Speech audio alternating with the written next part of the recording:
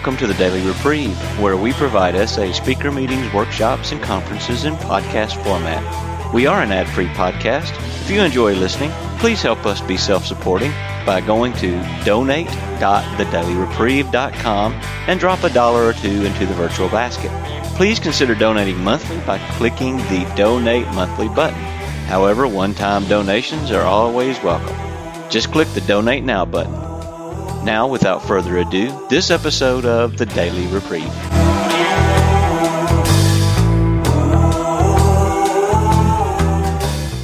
I'm Harvey Asher, sexaholic, been sexually sober,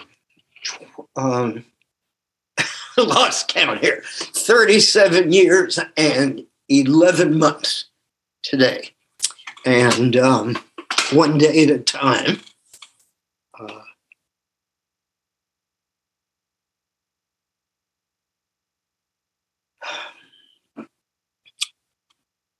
I'm not going to do the fifth step and fifth tradition connection in a way that I'm used to doing it.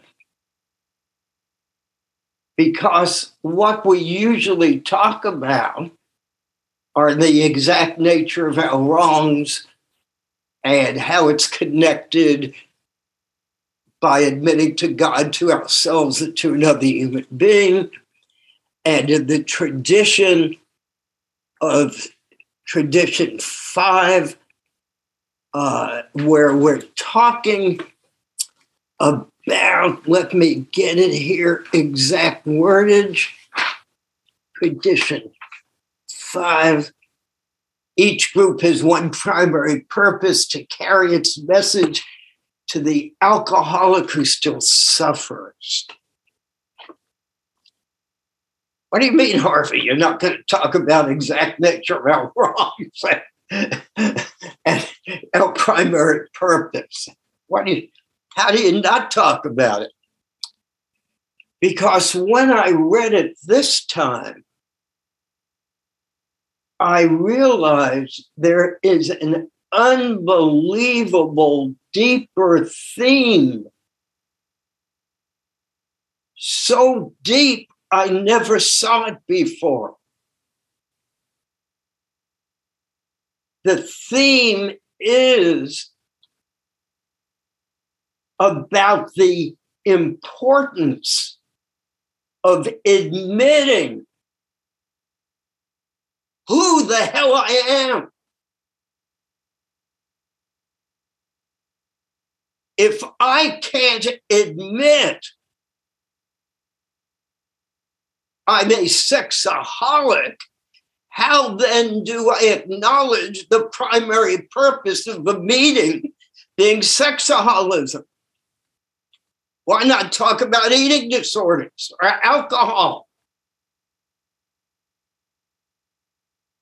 And if I can't admit to God, myself, and another human being that I'm a sexaholic, wow, what a mess. And so we're going to go on our Broadway tour guide again.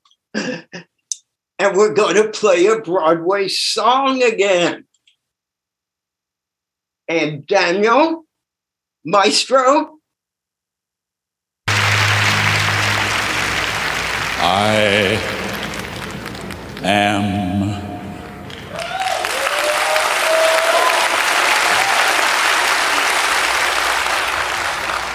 what I am. I am my own special creation.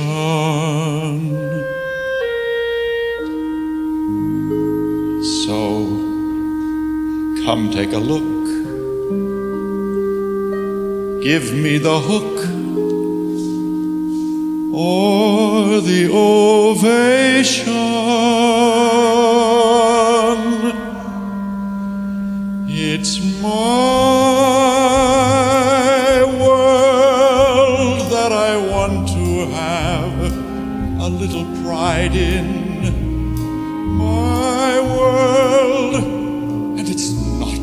place I have to hide in.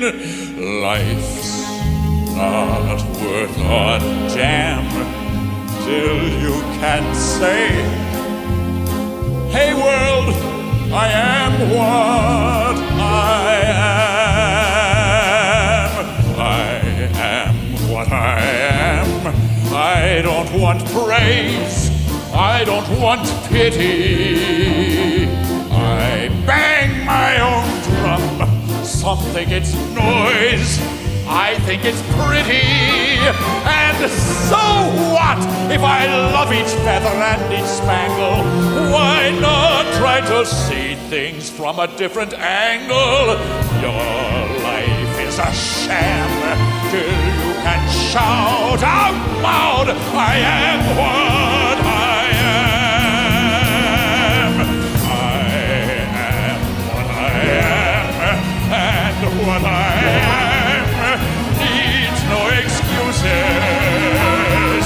I deal my own deck, sometimes the ace, sometimes the deuces. There's one life, and there's no return and no deposit. One life, so it's time to open up your closet. Life's not worth a damn till you can say, hey world, I am what I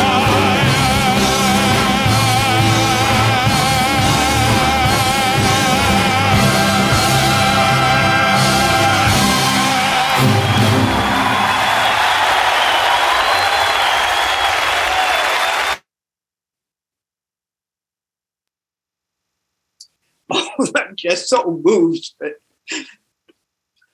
Can you imagine if Roy, our founder, in 1976 didn't say to the world, I am a sexaholic?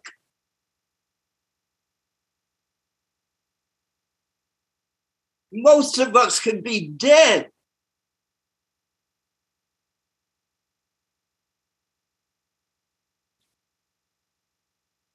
And then, for those of you who aren't too aware of it, there was another Roy. Our founder, Roy, came in 1976 in California. But there was a Roy from Nashville, Tennessee in 1983, 84, who brought me into SA and who subsequently relapsed, but finally came back years later, and he died yesterday.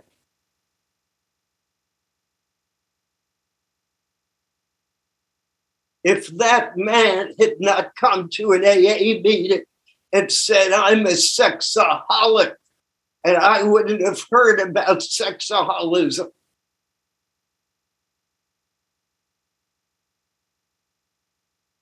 I wouldn't be here today. I'd be dead from AIDS.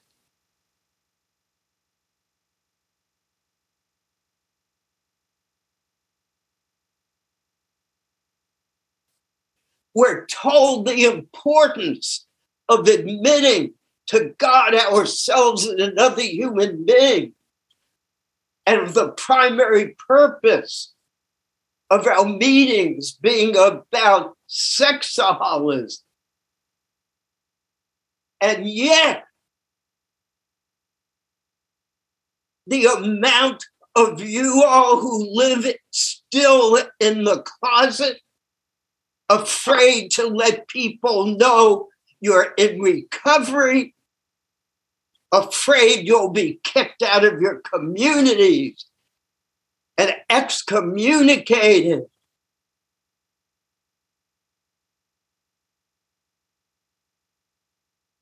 The fear of that depth of the fifth step And fifth tradition,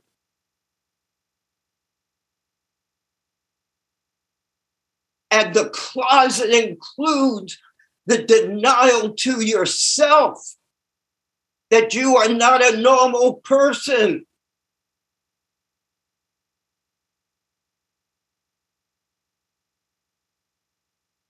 Normal people can handle lust. They don't end up in covered up, locked up, or sobered up. Alternate.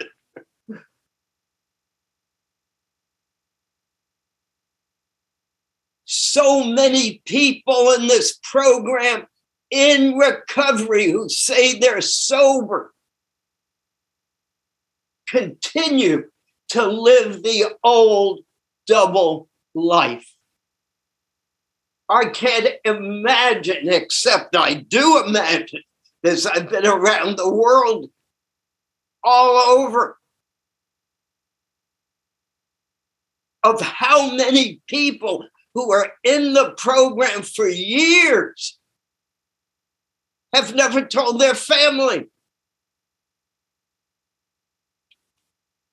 I once had this sponsee,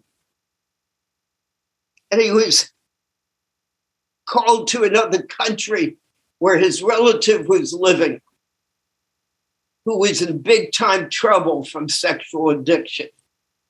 And I said to my sponsee, "Oh, are you going to let him know you're in the program?" And he said, "Oh, no, I can't do that. It will get back to my family." At that exact millisecond, even though he might have had a year or two sobriety, I knew he was gone. He was gone.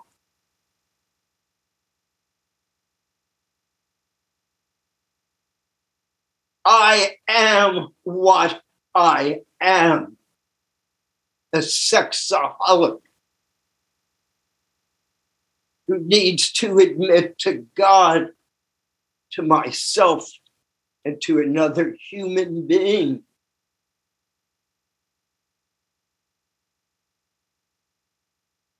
and I can't play around with it at a group level. I spoke to someone the other day, I didn't know who he was, from another country. And after 27 minutes, nowadays you see it on your phone. I had no idea, even though I had shared with him my activities, even though I kept asking him, how does your disease manifest? The closest word he could use was it. And finally, I surrendered. I said, I'm not a dentist.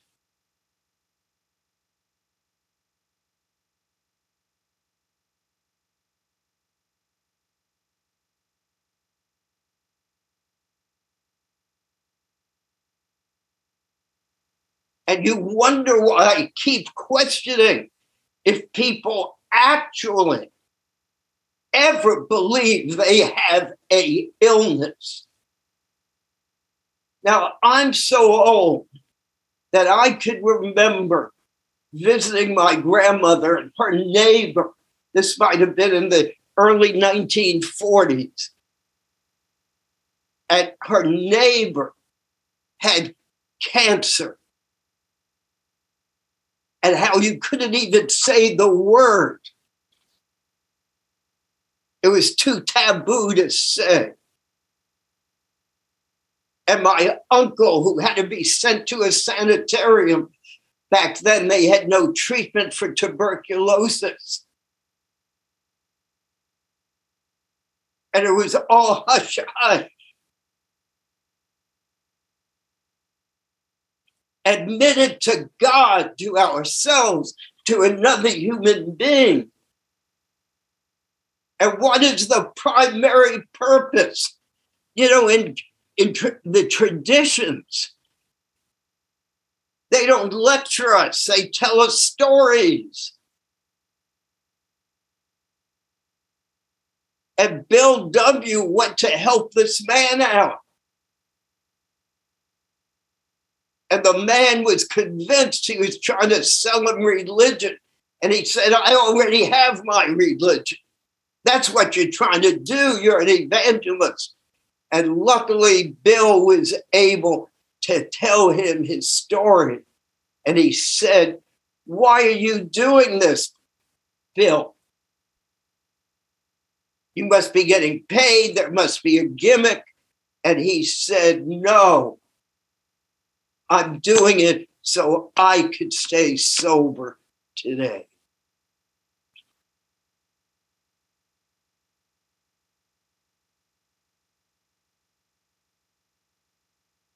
In 1984,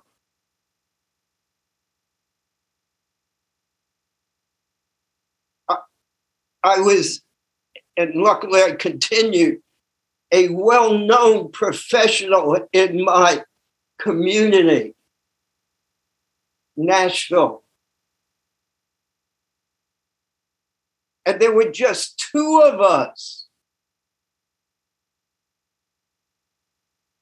I went to the treatment centers that I was consultants at and broke my anonymity. I could have lost everything.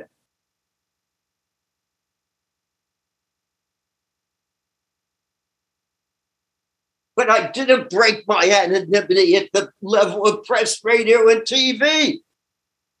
I broke it 1-to-1, saying, here is our essay brochure. We had no book. There was no essay book. It was that a brochure with the solution and the problem and the test questions.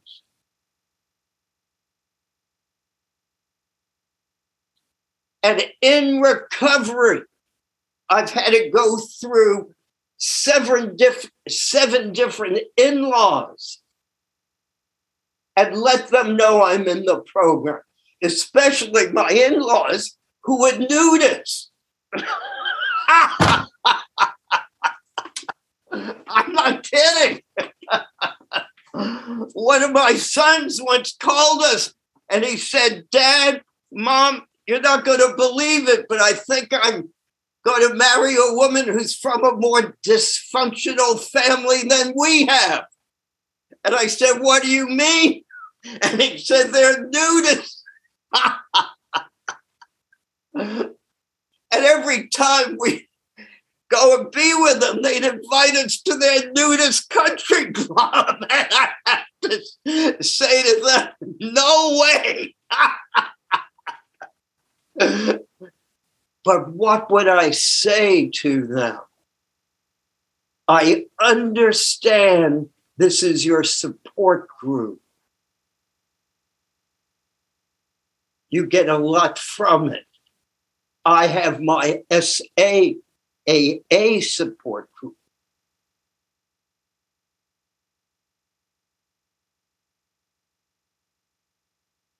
I live in a retirement center with 100 people. We all eat together. I'm always disappearing on the phone or this and that or saying I got to talk to you. And they say what it's about. And I give them simple answers. But then I'll just actually say the words, AASA. We had neighbors. We were living in a fairly, not a very expensive neighborhood, but they kept saying one time we're off to Australia, another time we're off to Europe, another time we're off to Asia. What are you doing? How do you go to all those places? And I would tell them the simple truth. My sponsor would teach us addicts either lie or they get diarrhea of the mouth. It's called the simple truth. And many of you have heard this story because about a year and a half ago in one of the essay articles I discussed. So we were asked to speak at the convention in Salt Lake City. And after the conference, we went to the Mormon Tabernacle. And we took a tour. And at the end, in front of the whole group, the tour guide said, "And why are you here in Salt Lake City?" And I said, "Oh, we're at a conference." Simple truth. And he said, "What kind of conference?" I said, "A recovery conference." Simple truth. He said, "What kind of recovery conference?"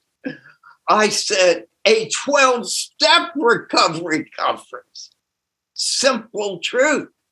And then in front of all these people, he said, "What kind of 12-step recovery conference?" And in a loud voice, I said, "Sexaholics Anonymous." And he said, "Thank God. I have been trying to get a hold of this group and I can't get the phone number. It's for a friend of mine. Can you give me the number?"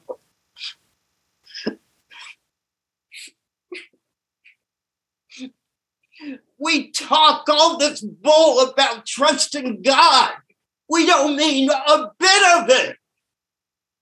Or you wouldn't be so frightened.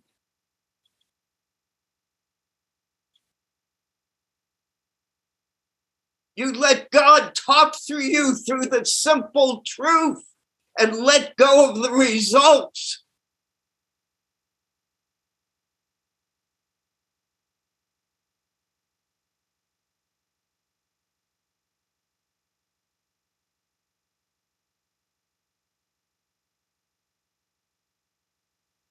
There was one group, one country we went to. They locked the door after you walk into the meeting, so no one could come in.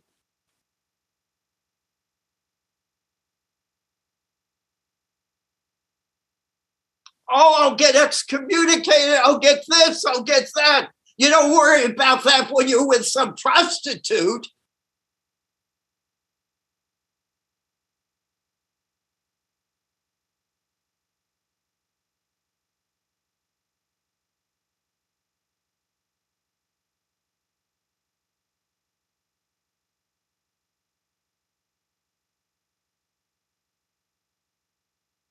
Why am I so passionate on this subject? Because this is how I was taught, that this is not some secret occult society. It is a fellowship of men and women who share and experience strength and hope. Now, if you notice, I did not give that man my entire story. I told him the simple truth.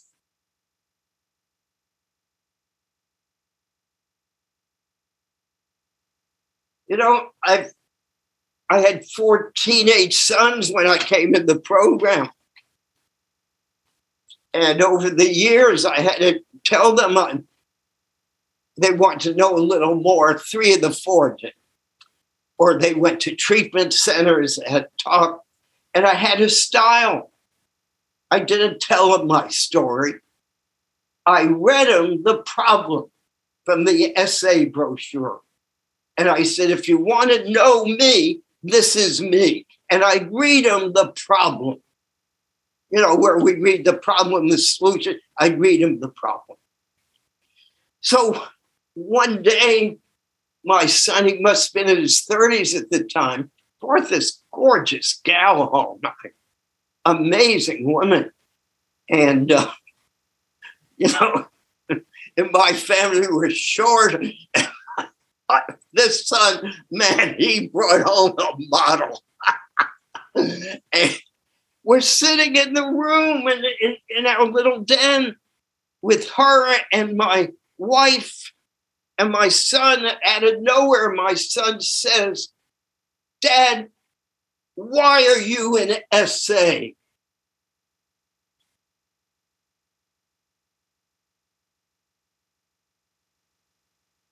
And I said, "Son, you want me to say this in front of your girlfriend?" And he said, "Yes."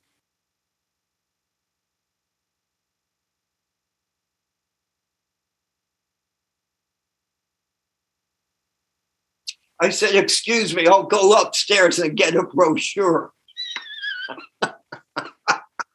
He said, "No, I don't want you to read from that brochure. I want to know why." I thought I'd die. Nancy was already crawled under the couch, you know.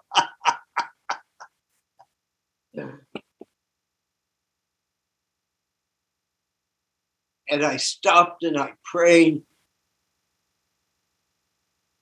I said, "God, you talk for me." And out of my mouth came my qualifier. I believe I'm Harvey Asher, a sexaholic.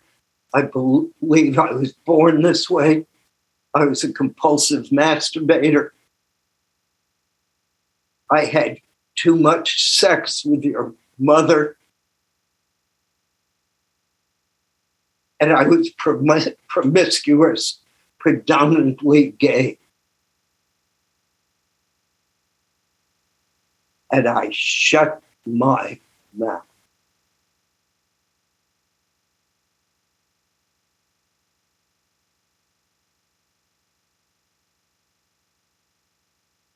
You could hear a pin drop.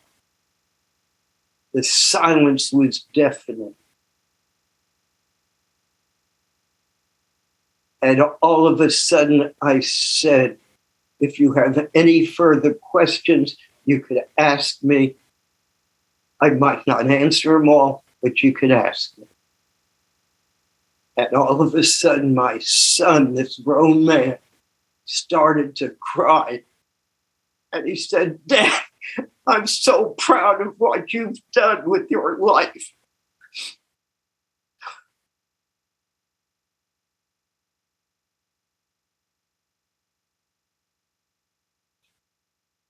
My sponsor would say he has never had anyone lose respect for his recovery, but he has had so many people lose respect for him and his active disease.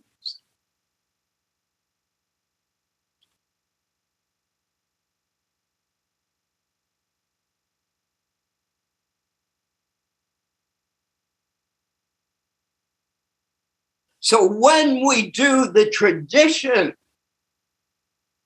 and as Bill learned with this guy in tradition 5, he wasn't talking to him about morality. He wasn't talking to him about religion. He was talking about his experience, strength, and hope. His primary purpose was that he was an alcoholic. But man, you come to an SA meeting, it's one of the few subjects that never come up: lust. And if it comes up, people convert it. "Oh, I got lust for cars, and I got lust for money, lust." People want to talk about anything but our primary purpose, that we are allergic to lust and our lives become unmanageable.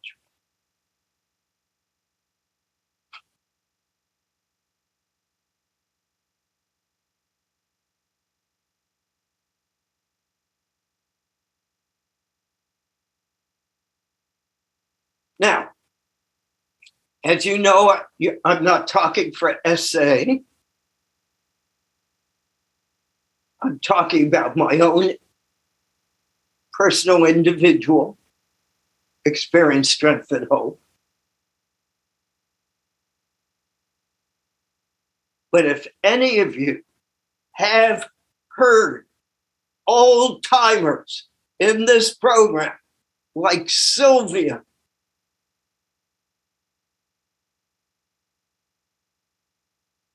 you will hear the truth.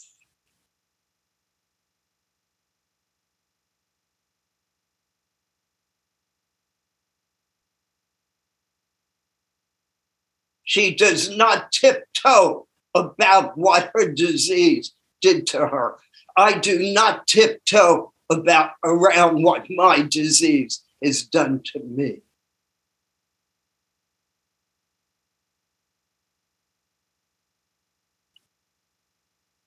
My youngest two sons at the time, I was paying for apartments for guys especially, and ran out of money and couldn't send two of my sons to college. And I was a high-paid professional person. But decades later, I was able, in recovery, to send my sons through more classes and one at graduate school. Now that man, my son,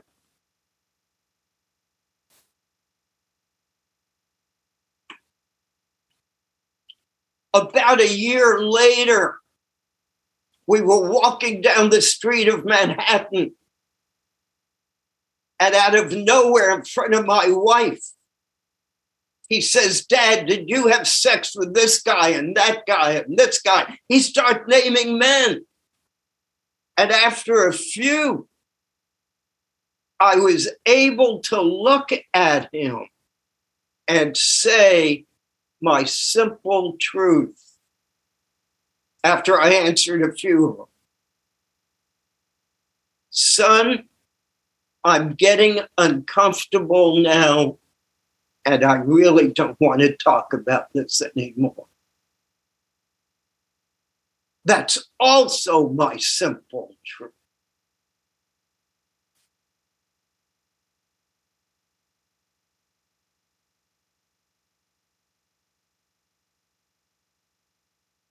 I could keep my head up high and say that to him, that I'm not living in shame and guilt, that I truly believe I was so out of it from all that endorphins, how it affected my judgment, that it was not me, it was my addiction. But if I don't admit to myself, to God, and to another human being, I cannot acknowledge I'm an addict. And most people who have problems in this program have very short memories. As soon as the major issues disappear, they believe they're cured. I will never be cured because I have an incurable chronic progressive illness, and yet I don't actively lust today. So I'm going to end this part about this son again. This son was married and had a baby, and we were naming the child at the parking lot where we were naming the child, the house of worship. All of a sudden, he looked at me and he said, "Dad, this woman showed up on Facebook I used to date. And I went to visit her.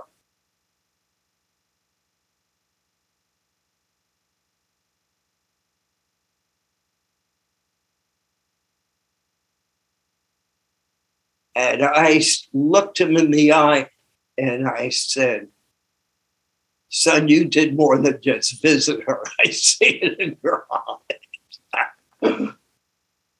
And I gave him a test. And he was not responding as a sex addict. And he started telling us stories that were inconceivable, what he had been living with for years. And he said, Dad, don't tell anyone. And I said, I need to tell your mom. I lived a life of lying to her. I can't keep this. And he said, okay. And a few days, but I won't say anything. And a few days later, I went to him, made an amend. I said, son, I really screwed up, but I called my sponsor for advice. And he said, oh, I knew you'd call your sponsor. I wasn't thinking about him.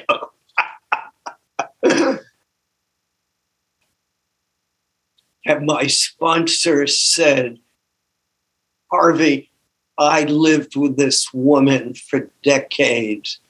And luckily, someone showed up in my life that helped me get out of the marriage. And he was married 35 years to this new woman. And she was a gem, just wonderful in the programs. And I decided to be supportive of my son. And I helped him walk through a very difficult divorce.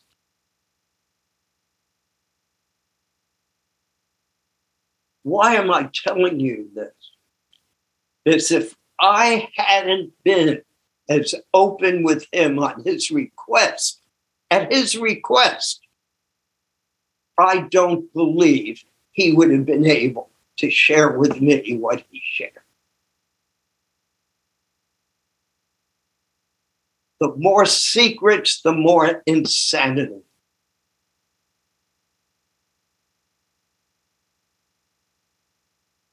Doesn't mean we shout it from the rooftops, but we don't hide from it when we could help another human being who's in discomfort and pain. Okay. Let's have about 30 minutes of questions and close, and then keep another 30 minutes of questions for anyone who wants to stay long. Thanks, Harvey. So as usual, if you don't want to be recorded, you can send the message to me in the chat. And let's remember to keep the questions related around passing the message, the fifth tradition, and the fifth step, sharing the exact nature of our wrongs. And we have a question here from Israel, who is a good person. So go ahead, Israel. Hi, Harvey. Thank you for everything, not only for talks. Can you hear me, right? Okay. The question is, I mean, someone translated anonymity in the beginning of the group like a discrecy. I know your answer, but I want to hear it loud.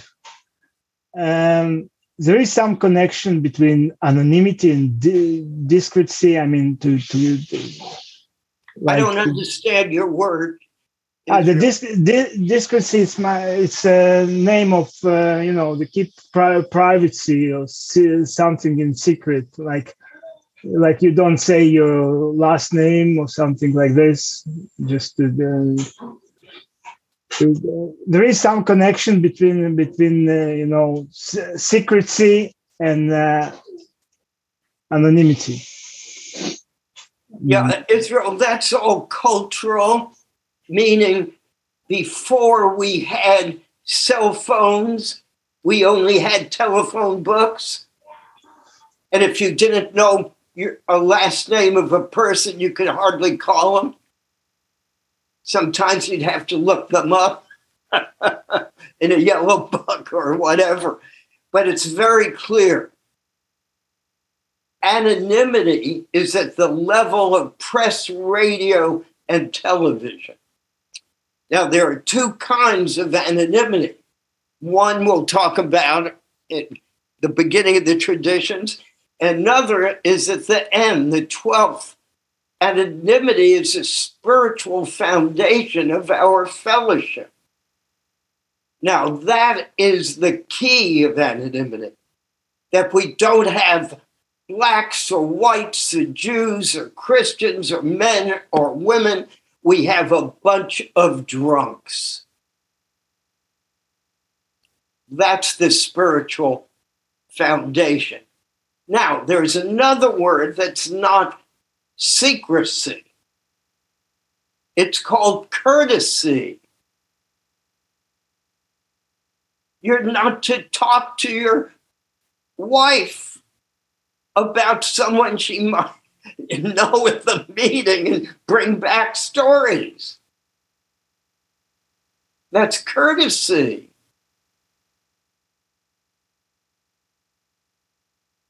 Regretfully, very few people do that.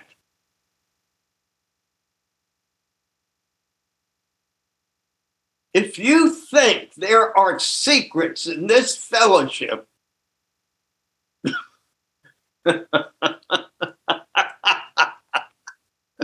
you're living not in the world I'm living in. I'd get referrals as a professional, and I'd say, who referred you? And someone would say, oh, my brother sits at meetings with you. And he said, you'd be good for me to go to.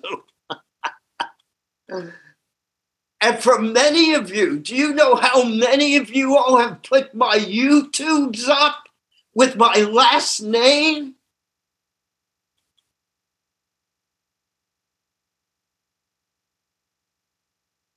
If I think about it too much, I'm a human being, I go into fear. I mean, who are we kidding? There are no guarantees. Most people are drunk, they don't come back anyway. Who knows what they're saying? That's why in Nashville we have a special reading that you do not talk about any abuse to a minor and think someone might not report you. You might be reported.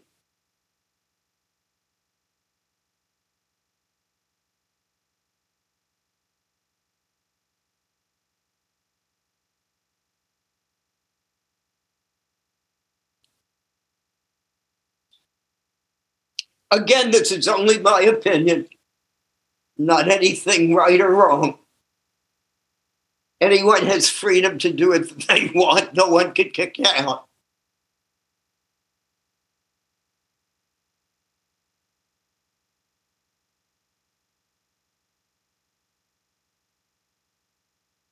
I had to make certain very existential decisions because I would work in certain settings that people would be sitting at meetings with me, and I would make the decision to tell my bosses that I'm in recovery.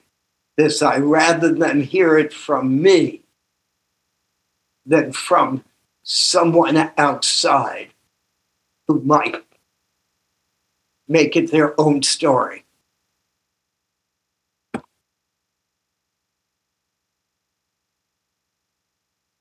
At least now I don't have to worry about it, someone that I was inappropriate with.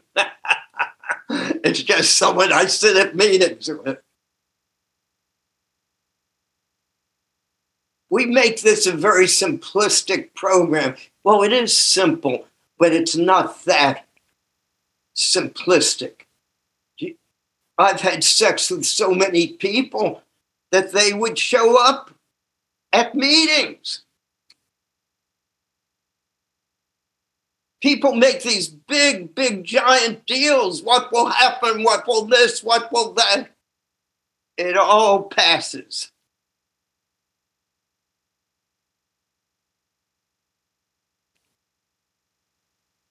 if I stay sober one day at a time. If not, who knows what's going to happen to me. My disease, the allergies getting worse and worse, even though you can't tell. And I can't.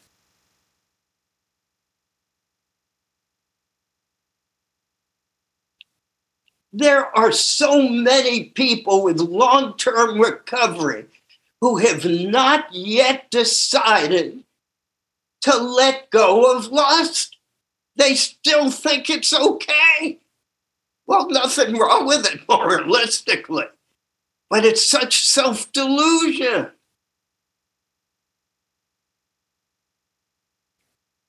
What's a little bit of flirting going to do? Well, only you could answer that question. No one could tell you, because you won't believe them anyway. Next question, please. Go ahead, Jan. Thank you, Daniel. Thank you, Harvey. So for me, honesty and shame are themes that come up a lot in the step and tradition. Now, would you say that the step and the tradition are really not necessarily designed, but that they are good for or in combating or just working against the shame factor in our lives?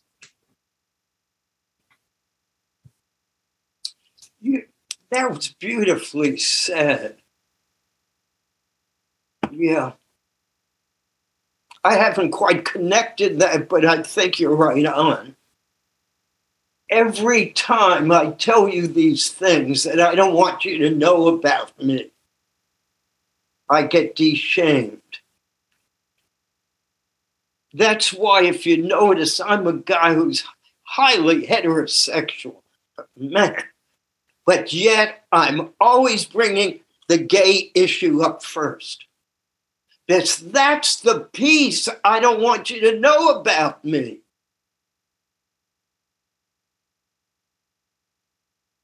So every time I'm here, I'm inappropriately bringing up a topic you might not even want to hear about, that I had it with guys too.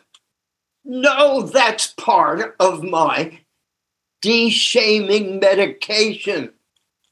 Because it doesn't make sense. A guy who enjoys heterosexual life, who has kids, who find women attractive.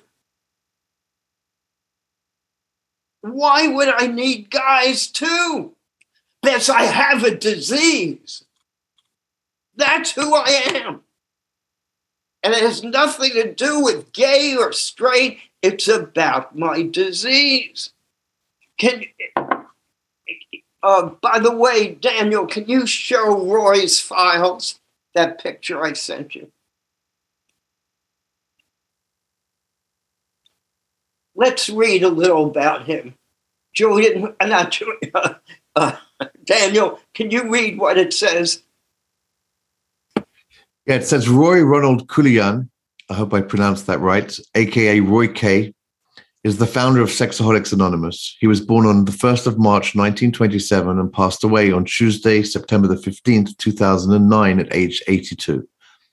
Roy was a resident of Simi Valley, Ventura County in California, and his spouse was Iris Bray Salway, who also unfortunately passed away around 8 months ago, I think. 2 years after Roy died, his son and daughter-in-law and grandson had a dog on the beach, and the dog ran in, and the undertow took it, and they went in to get the dog, and both his son and his daughter and his grandson drowned. I think the dog survived. They drowned.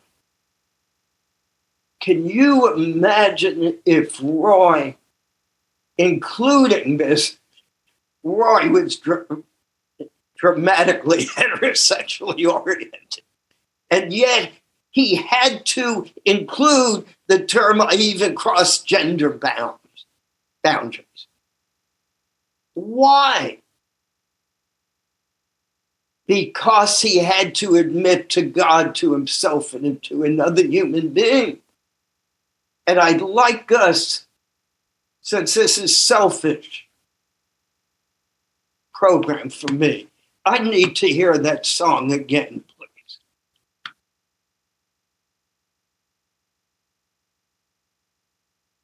Give me 1 second. I have to put it up again. And now hear it with step 5 and step tradition 5's ears.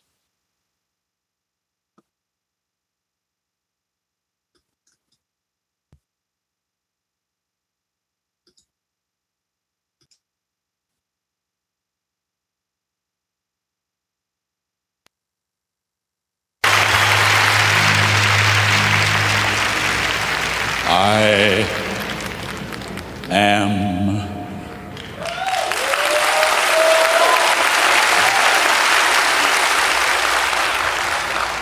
what I am. I am my own special creation.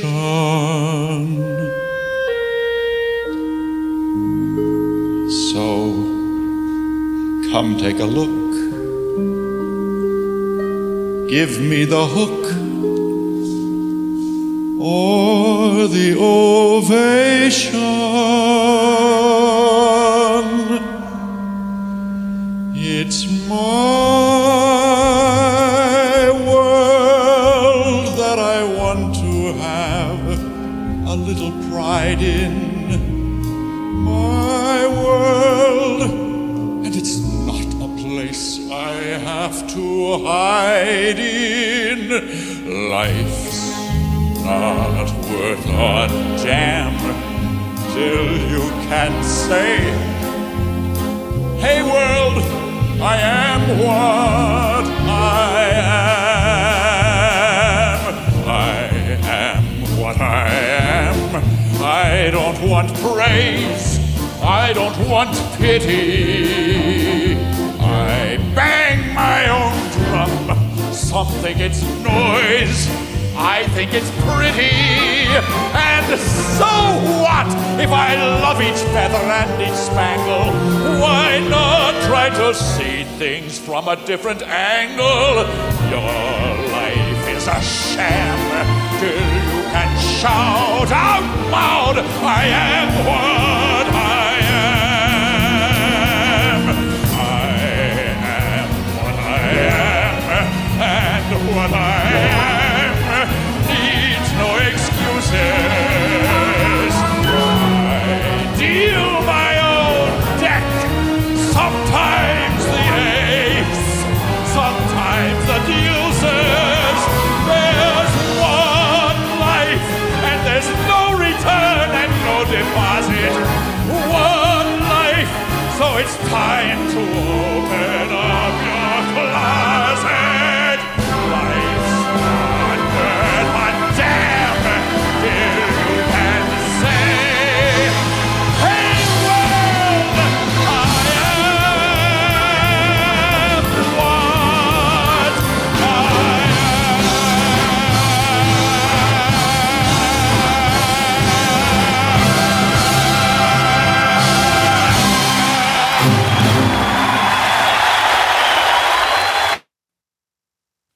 I I am a sexaholic. I will never be anything else. And yet, I'm a good and worthwhile human being, worthy of recovery today.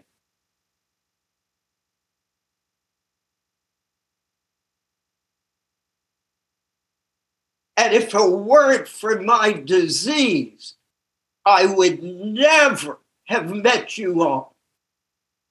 If it weren't for my disease, I would never have found a God who lives in all of you.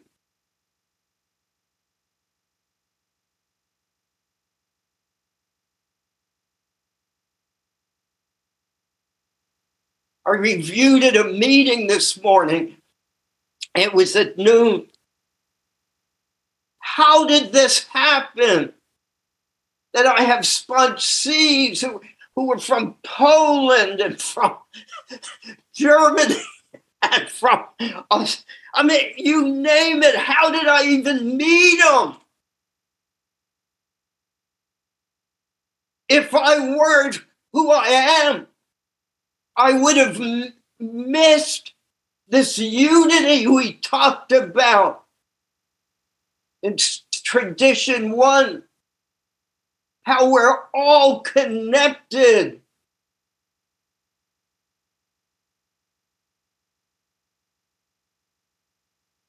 And this is one of the lessons of COVID, where we can see none of us are separated. It doesn't matter which closet you hide in. There's a good chance you're going to get COVID.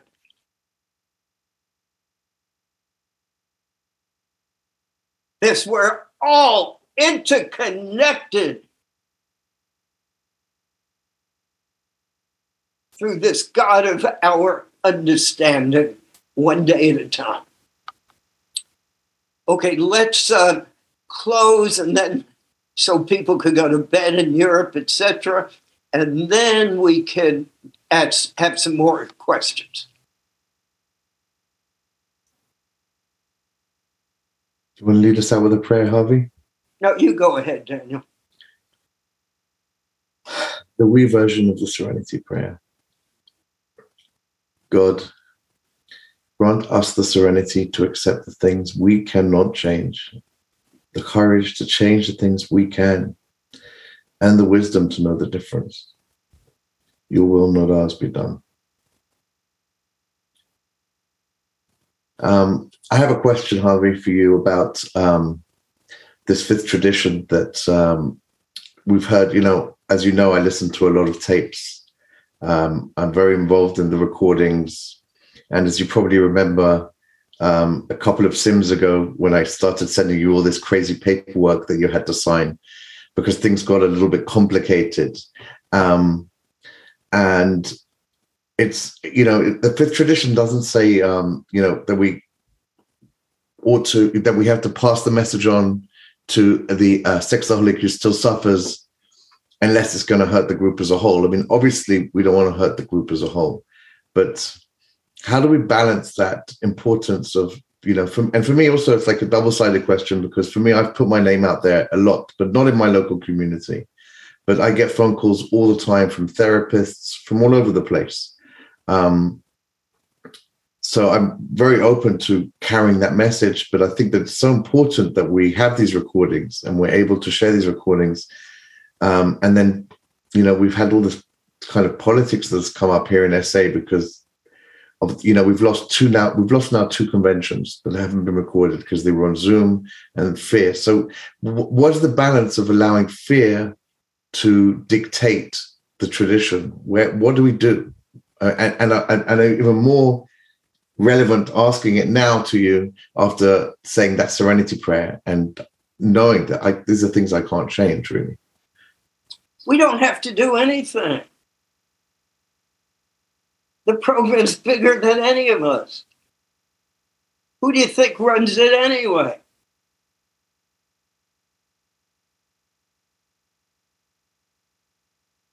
Daniel.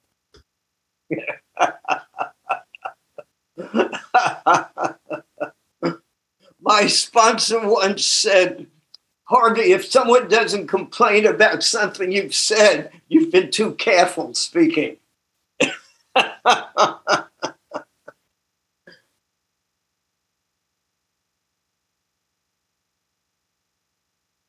Daniel brings up such an important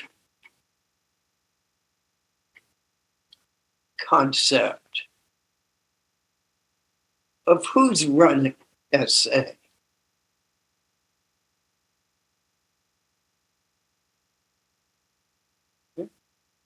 You have a new employer. But we think we're running it.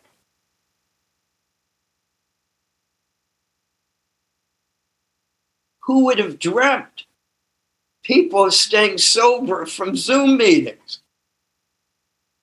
Who would have ever dreamt it? We take a human being's teacup of a brain, the finite brain, to try to figure out the infinite that's beyond time and space.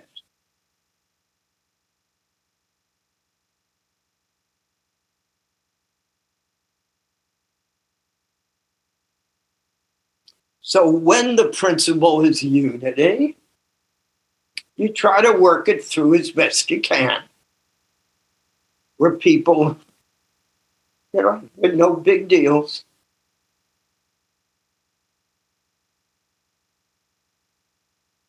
And no one can interfere with your going to 12-step a doctor or someone. That's up to you. Well, let me tell you, I'm kind of had to learn to lay back with all this. But these talks aren't for the wives of sexaholics. And yet many people let their wives listen to these talks. There's nothing I could do about it. So I don't even have to bother with it. Because I can control nothing. If I could, I wouldn't have gotten COVID. I took the 3-shot. Not only do people play it to their wives, they play it to their aunts and uncles. Their kids.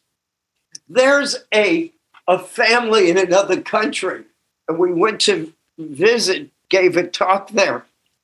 And they had a lot of kids, and they invited all their kids to the dinner they had for Nancy and me. All their kids, they were young kids, had heard my talks.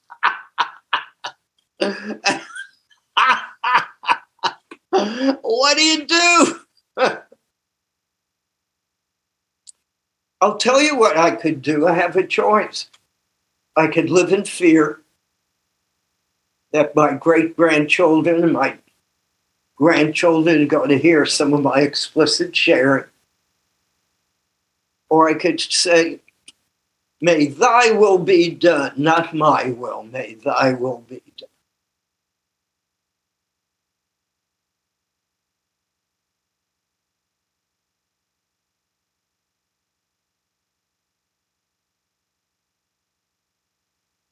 If we really trusted God, we wouldn't have all these complex prayers which say, may thy will be done. Not my will, thy will.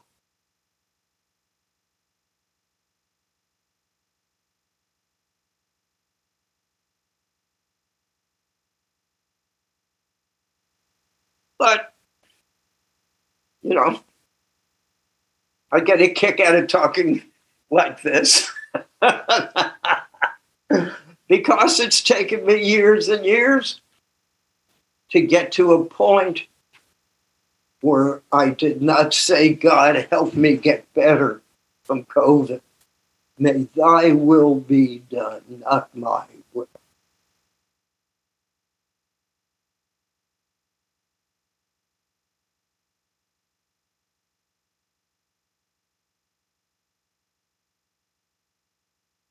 Next question. Go ahead, Hadassah. Harvey, thank you so much. So my question is, I was in a position where I was with a newcomer who was struggling tremendously, but that newcomer also was a really close friend of my spouse. And he asked me specifically not to disclose that I'm a sexaholic. And I'm just wondering, in that kind of situation, if I know that this person can really get help if I guide them or, help them get to meetings in their area, because it seemed that they didn't know really much. Or do I listen to my husband as a living amends to the pain I caused him and keep my mouth shut? So I'm just curious what your answer would be on that. So you want to know, should you let her know you're in the program because you want a 12-stepper? It was somebody who was a good friend of my husband's, and he was talking about struggling in the program, not knowing where meetings were in his neighborhood, etc. And my husband had specifically asked me before he came not to disclose that I was too in SA. And I felt very conflicted between helping this person who was really struggling versus respecting my spouse's request to not disclose that I was in program as well.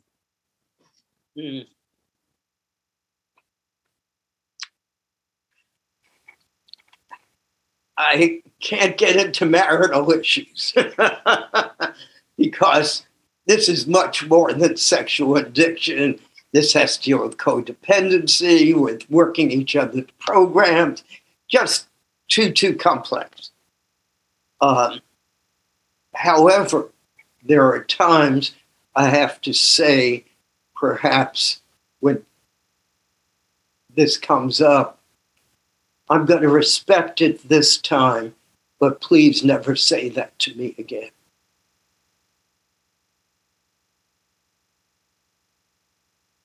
My wife describes it beautifully because that's how her Al-Anon sponsor taught her.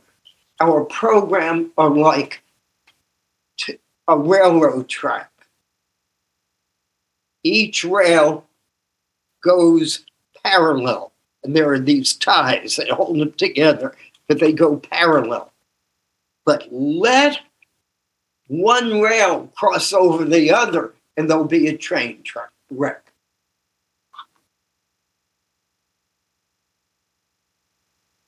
You can't work his program. He can't work your program.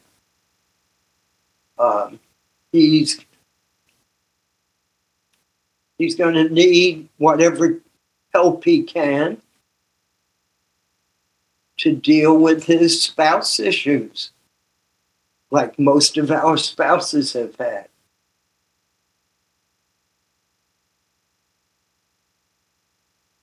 I kept giving my wife venereal diseases. Luckily, we're married over 60 years now.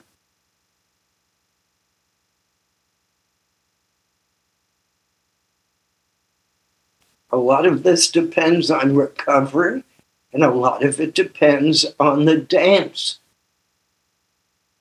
There are some marriages that don't make it when one of the people gets sober. The dance gets too disrupted. So I've learned I know very little about the dynamics of the dance between husband and wife.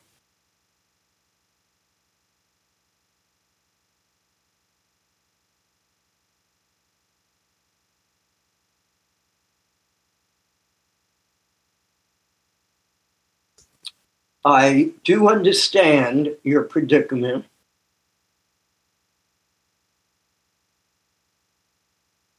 Luckily, I was so ill that my recovery had to come before my wife, my children, my religion, and my God. If my recovery did not take priority, then I had no chance to keep any of those.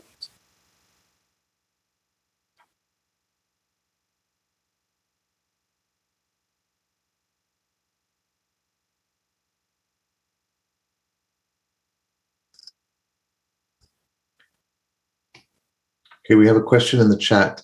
How do I keep a meeting healthy when I notice that they're not following the traditions or the meeting guidelines. Without sounding like the bleeding deacon, I seem to be the only one who makes these suggestions. We do now read the traditions, but that's not always enough.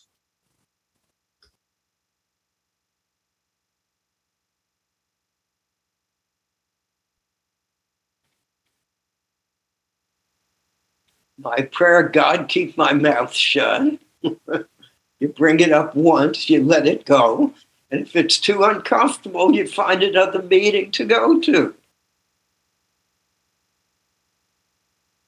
where they follow traditions.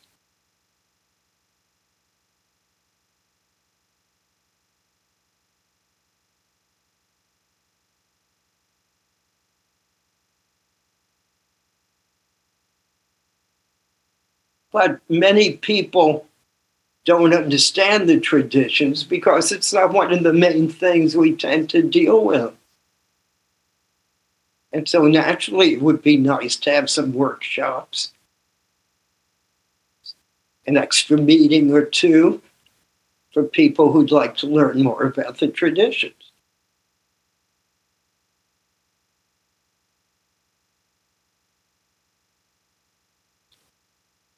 There's a real problem people just can't, it's hard for people to grasp. Most people at a meeting usually are drunk.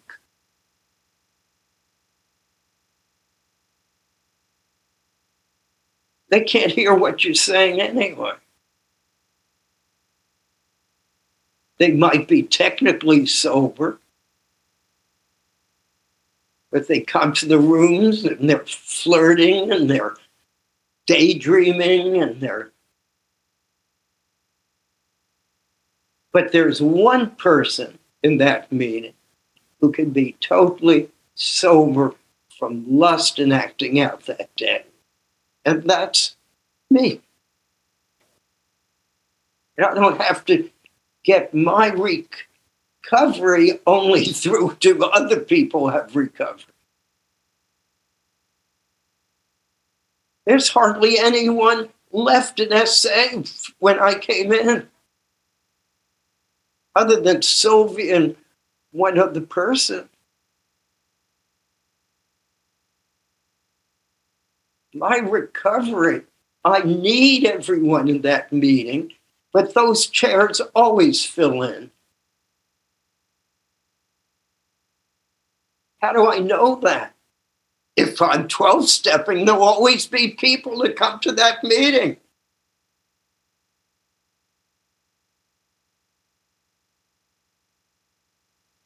So a lot of this has to do with that word we don't like very much, our codependency.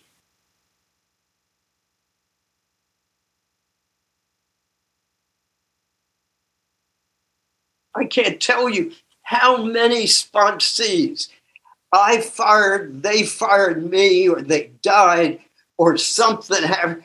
Hundreds and hundreds and hundreds. But I'm still here. Because I'm not going to act out today if my ass falls off. The other day, I was with my COVID and my stuff, and I've been going to meetings. It was Sunday morning, and I went to basically a brand new meeting up somewhere in an area that I usually never go to, and it was wonderful. The program is a power greater than me.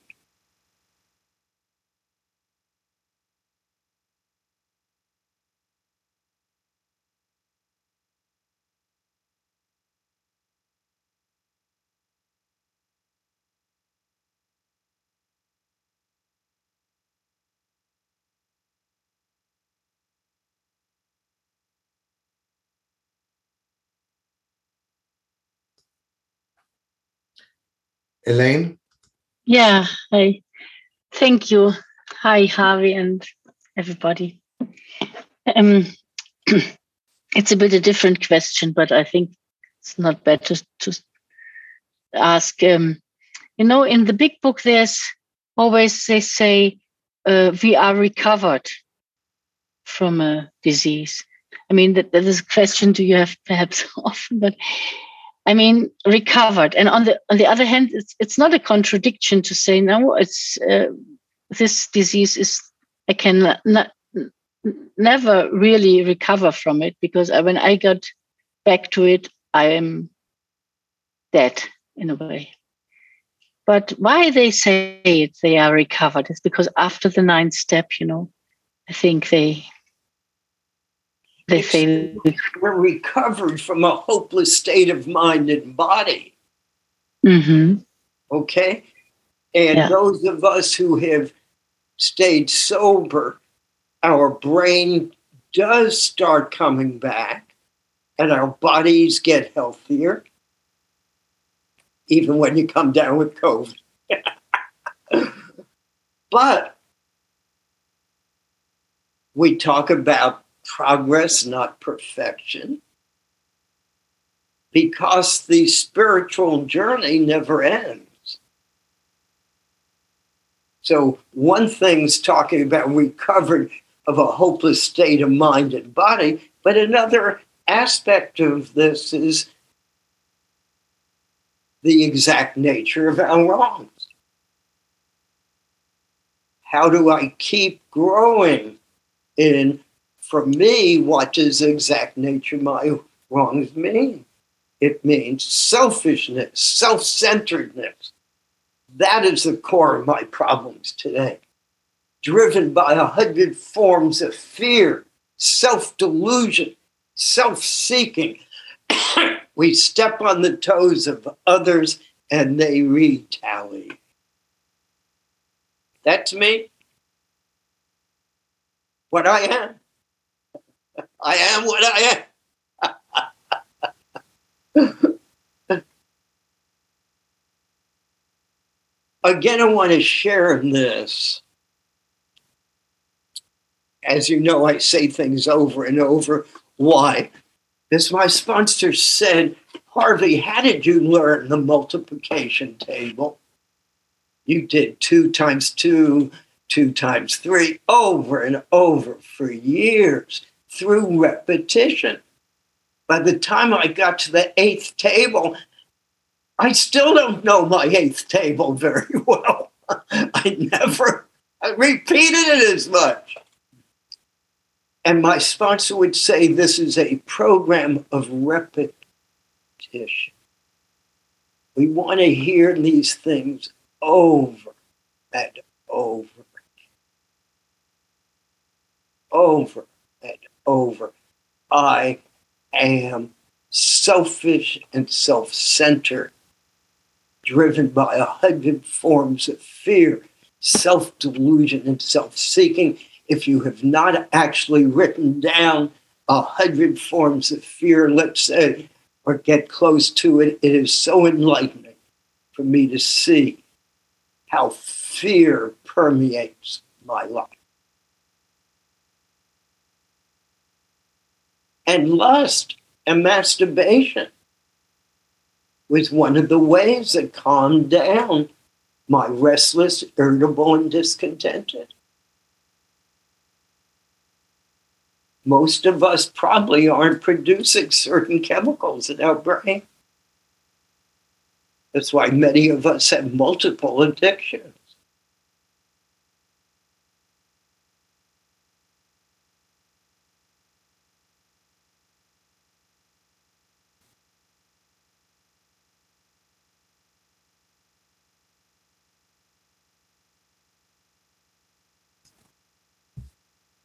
I can't tell you the feeling, when you're sick or whatever, to be able to say, okay, God, if this is a day I'm going to go, great. I'd like some extra time, perhaps. I want to do a little more meditation. But I'm full of greed. I always want more.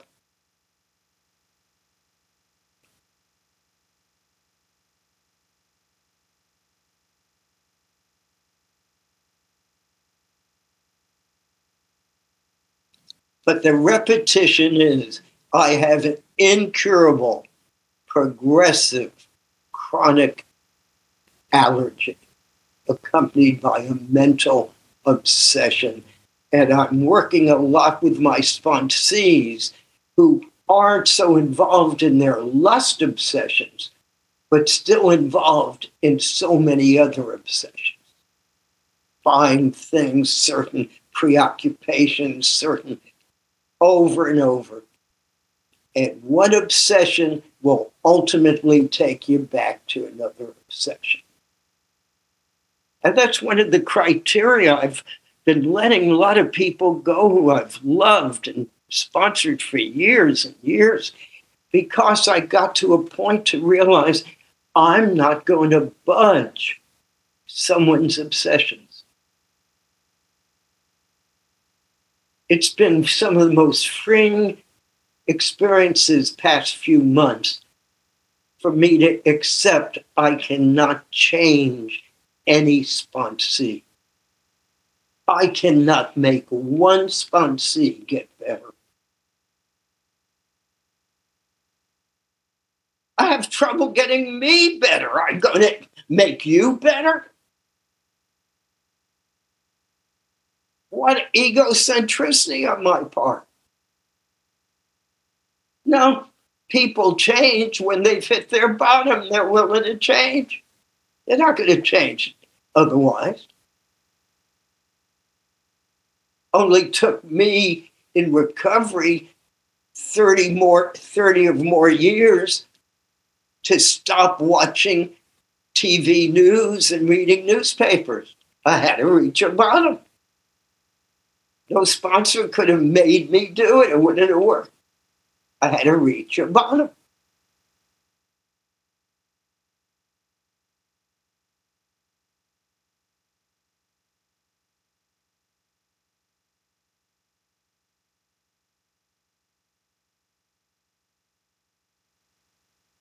Okay, we have 7 more minutes. Arthur, go ahead. Thank you. Am I correct if I understand the 5th step and 5th tradition is more about listening to others than telling them? So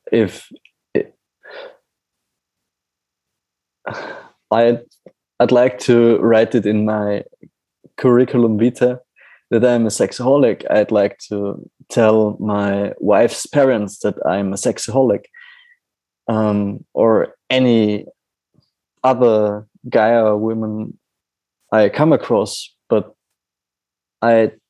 where's the point of anonymity for me, for others, where I don't want to be careless, but I want to be honest. So is it right if I understand this step as more listening to others? So if someone comes to me and asks me,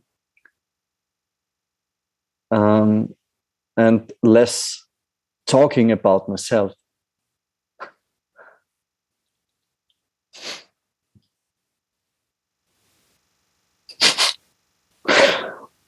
We confuse details with honesty.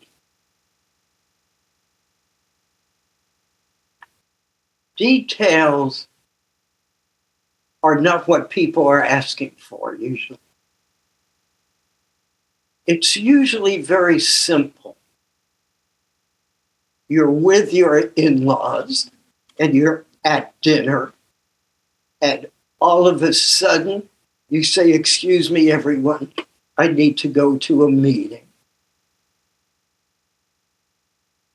And rarely will someone even ask what kind of meeting it is. But let's say they ask.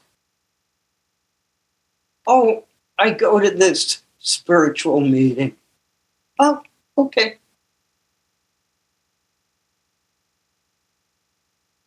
Now, if they want to know more, you could say, and you could tell they want to know more, which probably means they know more about you than you realize they know. Let's never fool yourself that you live in a secret. people know much more about us than we realize. They just have a lot more misconception about it.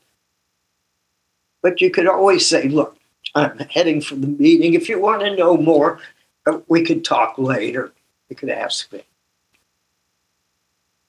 And then you answer the simple truth. And for many people, we attract such religious people in this program. I share with them. You don't have to go into, I masturbate every 10 minutes and I watch pornography. All you got to do is say, I want not only the Bible in my external life, I want it in my mind too. And I go to meetings that help me with that.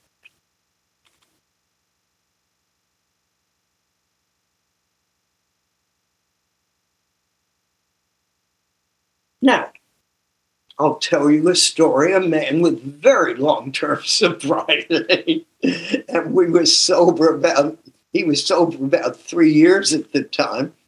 I was a year or two ahead, I guess, of sobriety, and he was invited to go talk to the Titan football team in Nashville to talk about his program.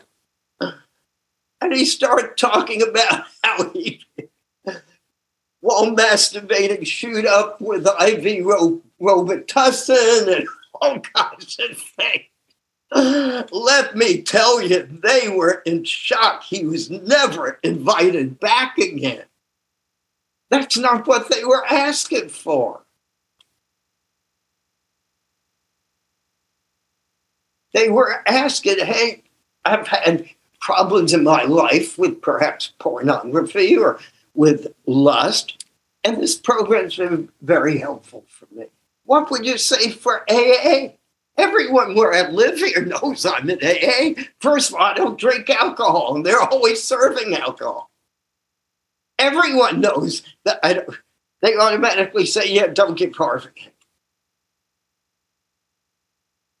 Where are you going, Harvey? Oh, I'm going off to one of my meetings.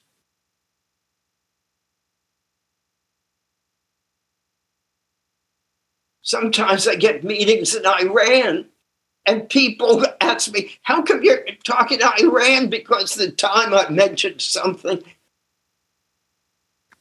I said, oh, I just give these talks all over. If they want more information, one woman did say to me, were you sexually abused as a child? Out of nowhere, she said it. And I said, yeah, many times, including physical abuse. I've been stabbed, stuff. But yeah, she never asked me again. We're not that important. People really don't give a shit. Only in our own mind are we so important.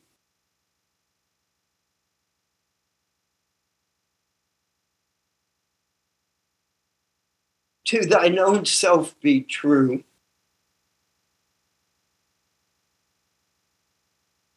And if I hadn't let the manager of our retirement center know I'm in AA, he wouldn't have then been able to tell me about this guy where I live who's having trouble drinking, was in AA. And I started driving him to AA meetings for a while. But I can't answer this because there is no answer other than to thine own self be true. This is not a work manual where everything is dotted and you have exact answers. But, you talk to your sponsor about it, talk to other people, and you look around to see who has long-term comfortable sobriety or not.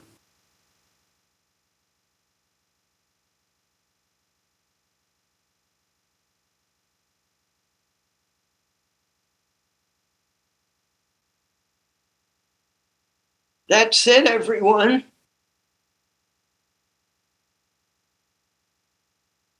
Next week. I would like to thank you for listening to this episode of the Daily Reprieve, the best source for experience, strength, and hope for SA members. Please subscribe to this podcast to be alerted of new episodes. Please show your support by donating to the Daily Reprieve by going to donate.thedailyreprieve.com and choosing either monthly donations or a one-time donation by clicking Donate Now. Thank you for listening, and stay tuned for the next episode of The Daily Reprieve.